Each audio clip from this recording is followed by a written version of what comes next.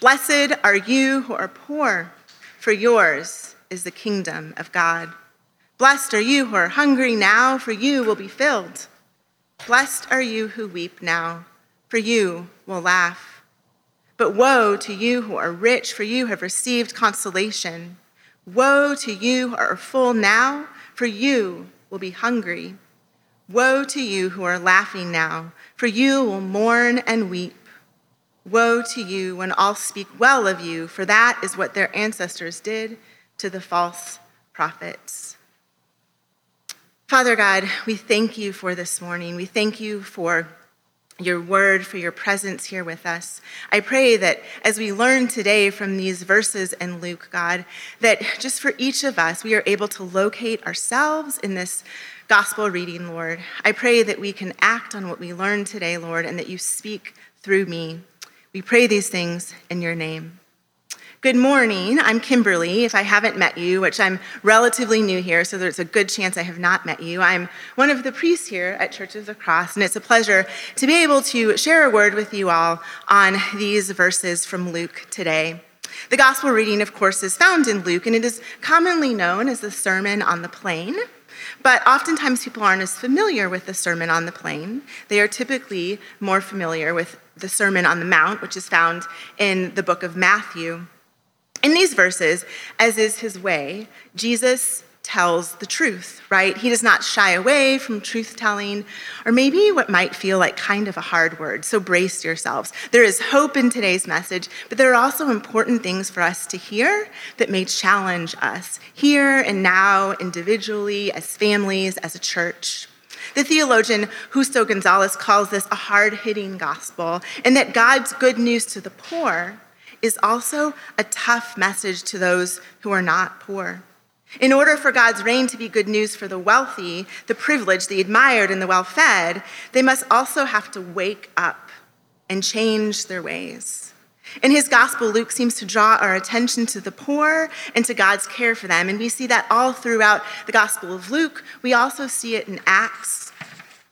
Take, for example, the rich man and Lazarus in Luke chapter 16. In this story, we see that the rich man who dresses fine every day in purple and in linens has a beggar, Lazarus, outside his gate. And Lazarus has nothing to eat. He's not well. And when they both die, the rich man finds himself in Hades. And when he looks up, he sees Lazarus with Abraham. He begs Abraham to have pity on him, but Abraham reminds him that in his lifetime on earth, he received good things, and Lazarus did not. And now Lazarus is comforted, and the rich man is in agony. We see a similar story in Luke 12 with the man who built 2 barns. And in each of these instances, riches distract them from the ways of God, and they lead these men from a rich life now to a not-so-rich life in the hereafter. We see real-life examples of this today, and in many places, you probably are beginning to maybe even think of some of those examples. We see it with pastors turned celebrities becoming distracted by power and influence. Friends or family, perhaps, that have become more driven to grow their reputation or to go to just the right school or have just the right job, rather than growing in their relationship with Christ and with others around them. And perhaps we found ourselves at times distracted by the next big thing, our ego, status, and led away from God. This is a reality for all of us, just as much as the crowd that we see gathered there listening to Jesus that day. And we need to hear this word from Jesus. In the Sermon on the Plain, rather than 8 blessings or beatitudes like we see in Matthew, we see 4 blessings and 4 woes that correspond with the blessings. The Sermon on the Mount in Matthew, it takes up 3 chapters, chapters 5, 6, and 7. And here, this just takes up a few verses in Luke. In the Gospel of Matthew, it tends to focus on Jesus as teacher. But here in Luke, we see him focusing on the humanity of Jesus. When preaching about the Sermon on the Plain, as I was just kind of reading through some things and looking at other sermons and what people had to say, the temptation can be to spend most of the time focused on the differences or comparing Matthew and Luke. But here we have a really rich text in and of its own, a sermon from Jesus that has so many important threads we can pull on. As I was preparing the sermon, I decided to do a little bit of research, if you can call it that, on the hashtag blessed. And I should pause briefly to say, blessed or blessed, up to you. Peter and I had a conversation this week. I say amen or amen, up to you. I'm going to say blessed. So hashtag blessed, right? We see it everywhere. I just briefly looked on Instagram, and on Instagram alone, there are 141 million tags using the word blessed. On Twitter, in just 1 hour this past Friday, it was used 5,270 times. The term blessed was attached to things that you're probably imagining them. Photos of family gathered together, a post about someone walking away unharmed from a car wreck. There's also kind of this irony, the people who think that hashtag blessed is used too much, right? Who make fun of it, so there's lots of that too. It seems that the word blessed is all around us. It's used in Christian spaces, but oftentimes not, right? Arguably, the term has been watered down a bit from when Jesus used it here in the Sermon on the Plain. So I decided that if I was going to do some research on the term blessed, that I also better look up the word woe. So, for most of us, woe is not a part of our everyday vocabulary. I don't know about you all, but we're not walking around our house, saying woe all the time. For the word woe, W-O-E, I found only 174,000 tags on Instagram. Most of them were videos and photos of amazing stunts, beautiful people. It was clear that for most people, using W-O-E, woe, which means great sorrow or distress, they were misunderstanding the word. So I didn't find any hashtags for woe, meaning great sorrow or distress. I did find lots for W-H-O-A or a lot of W-O-Es that meant excitement, something amazing, right? We would much rather focus on the blessings, not the woes, or at least I would. I don't want to assume that about you all, but I think we even see that if we just do this quick little research like I did, blessings, woes, nobody's hashtagging woe, but they are hashtagging blessed. Just prior to today's message in Luke, Jesus has selected the 12, and rather than remaining on top of the mountain, away from others, isolated, he comes down from the mountain onto an even plain. And the reading tells us that there are a lot of people, a crowd from all over gathered around. The people who were there were gathered primarily to be healed, but they also got to hear this penetrating word from Jesus, the announcement of the arrival of the new kingdom, the kingdom of God, the kingdom of heaven, the kingdom, as some call it. They came to hear and to be healed. There was excitement all around, an energy as the crowd gathered and was waiting for Jesus. But the energy, it doesn't come from this crowd. It comes from the word of God that is injected into the crowd. The power was coming out of Jesus and healing everyone, as verse 19 says. The people present that day, they got to hear Jesus open a drastically different worldview from their own that even today should leave us in awe and feeling a bit challenged, stirring something up in each of us. Jesus talks about a place that is radically different from the rule of Caesar, radically different from the nation that we live in. And these verses, they put us on a level playing field with those that were there to hear this today, that day, the 12 and the multitude that was gathered. Jesus speaks directly to these new disciples, and the crowd has never heard anyone teach this way. Just as we see in John 7, when the chief priests and Pharisees sent the temple police to arrest Jesus, but they return empty-handed, when they're asked why they didn't bring Jesus back, they say, "No one ever spoke the way this man does." And I'd imagine that the crowd gathered here during the Sermon on the Plain felt the same way. Jesus' message, it still hits that way today. It's unlike anything we've ever heard. It's easy in our everyday lives, I think, to forget that, to forget just how radical and life-changing it can be. He brings salvation to the world by bringing the kingdom of heaven into the world. He brings good news to the poor. Just as his power was injected into the crowd that day, the kingdom of heaven is injected into our world. Through the teachings of Jesus, the people gathered that day, they delighted in the promise of the coming kingdom of heaven. And we should notice, too, that Jesus is talking in the second person. He is saying, blessed are you, Aida. Blessed are you, Florence. Blessed are you, Church of the Cross. But he is also saying, woe to you, Kimberly. Woe to you, Church of the Cross. This feels a bit more pointed or close to home than the Sermon on the Mount, doesn't it? Jesus doesn't shy away here from a word that was likely hard for many to hear then and is likely hard for us to hear now. And why does he say that the people who are poor and hungry and weeping and persecuted are blessed? He proclaimed this because this was good news to those people. This was the good news that he came to share. Jesus didn't come so that everything would just remain the same. He came with a word for the least, the lost, the lonely. In the blessings and woes, he is bringing news that reveals a reversal in the way that the world works. It is a complete upheaval. In the kingdom of heaven, those who have the least invested in the current way that the world works, they are the most ready to receive this newness. This message that Jesus shared, it revitalized the messianic hope that so many had, and so many of the people that were gathered there that day had. It was a word of hope for the poor. Unlike the ways in which it's applied today, the word blessed in Luke, it refers to being aware and the present of having a place in the movement towards the kingdom of heaven. To be blessed is to put your trust in God and not in wealth or power or comfort. To be blessed does not mean an absence of struggle, though. As we see in this community, as they move towards the kingdom of heaven, there can be hatred or exclusion. For many who are identified as blessed, that is true, right? They're often not included. They are often those who are on the margins, so certainly there's struggle and suffering.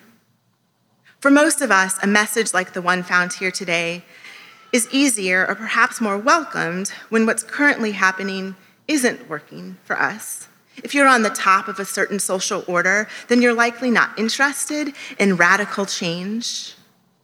And thus, the concept of blessings and woes may not be so appealing. But when you are on the bottom, you don't have anything to lose. For many of us, we've been in both places at different times. We've been on the top and the bottom, and maybe even there are times where we've kind of been in both places at the same time. To be on the top, though, it is to live under the verdict of woe. The woeful may not experience obvious discomfort in this life. They are likely the ones in our society that we see as on the top with the most, and we assume that their lives are perfect and happy and comfortable. But those who are in the woe, they mistake the wealth and the overflowing tables and good times and other privileges that they enjoy as God's highest purpose, like the rich man in Luke 16. If you are ready for your life and the world to change, Jesus and his kingdom will be a blessing. Even if that means that there are things that you have to give up or change about your life, Jesus' way will still be a blessing. If you don't want things to change, though, if you want things to remain the same, Jesus and his kingdom bring woes.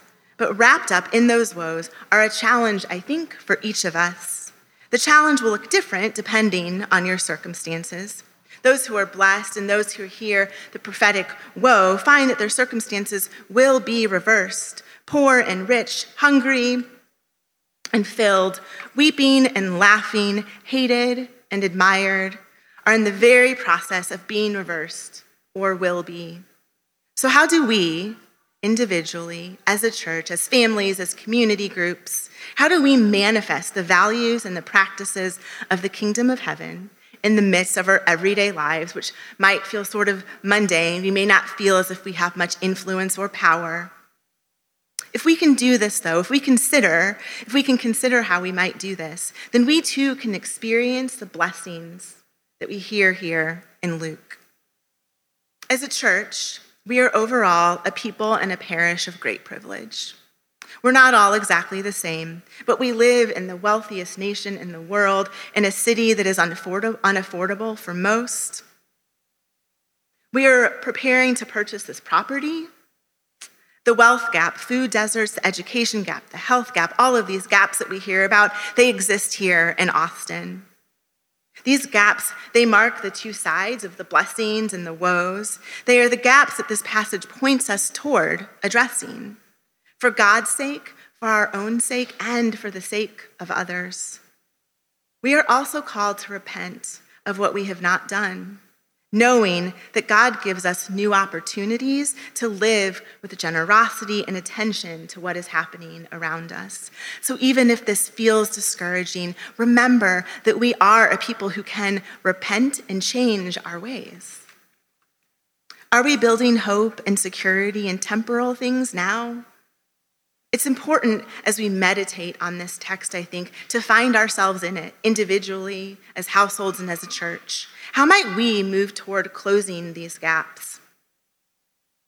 Between the blessings and the woes, who within our congregation, our neighborhoods, and city is living on the other side of the gap from us? And what things are we holding on to that we see as blessings, but may actually be woes? This is, of course, not meant to bring shame or imply that it is better to be poor or hungry, or that God only loves us when we are uncomfortable. That is not the brunt of the words that are found here in this passage today. They are promises, though. They are promises to those who are suffering in this world, that God sees them. He loves them, and he is intent on their thriving. Jesus' words are also warning calls to those, his hearers, that they are called to live with attention and generosity toward their neighbors, even as God is attentive and generous toward us. Luke wants us to avoid condemnation by repenting and joining a life following Jesus, which means putting our material resources at the service of community. A simple example for us as a community, I think, especially in regards to us very soon owning this property, it's considering what does that mean for us? How do we have attention and focus toward those in our community with this space? And I think over the last few weeks, we've heard ideas like that from people. We heard Sarah share about how a church, a space, blessed her and her family when she was young. And there's so many ways, creative ways that we can think about that as a community. And I invite all of you to be meditating on that and praying about that as we move toward closing on this building. How can we use this material resource that we have to help close that gap in our city, among our neighbors, the people living around this building? God is creating a realm. He is bringing it to life among us by that same power that emanated from Jesus that day in the Sermon on the Plain.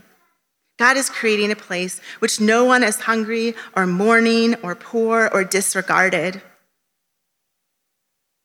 In Luke 12, we are reminded that we are called to continue to live lives that are rich toward God, no matter how long it seems to be taking for God's reign to be fully present. We have the power within us to give people a foretaste of that kingdom of heaven that is coming, but it is present in different ways here and now. I'd like to close with this image. It's known as the Pantocrator, an icon of Christ. And so this is a really old icon. It's one of the first known images of Christ developed. It's in a monastery called St. Catherine's. And you'll notice that the left side of Jesus' face looks a little bit different than the right side. Oftentimes people think that's just sort of like a mistake, like the artist didn't really know what he was doing, but actually it has something to say to us. On the left side, we see an openness, a tenderness, sorrow, compassion, a readiness to look upon us. For a lot of us, those are the attributes of Christ that we feel drawn to. They make us feel safe. They make us feel drawn to him. Those are often his most popular attributes. But then on the right side, you may notice that it looks a little more like maybe like a father's sternness, a judge's command, a person not to be trifled with. We see in this the two sides of Christ, the blessings and the woes. Yes, Christ is our Father. He loves us dearly, but also he has a challenge for us. He didn't come, again, just to keep everything exactly the same, to keep us comfortable. He has a challenge for each of us. And again, that looks different It looks different for us individually, as groups, as families, as a church. But there's a challenge in this word, in the blessings and in the woes. And I invite us as we move forward into this week to just consider that, to begin to consider the blessings and the woes, how we can move forward with attention and compassion towards those who are experiencing poverty or hunger or marginalization. Amen.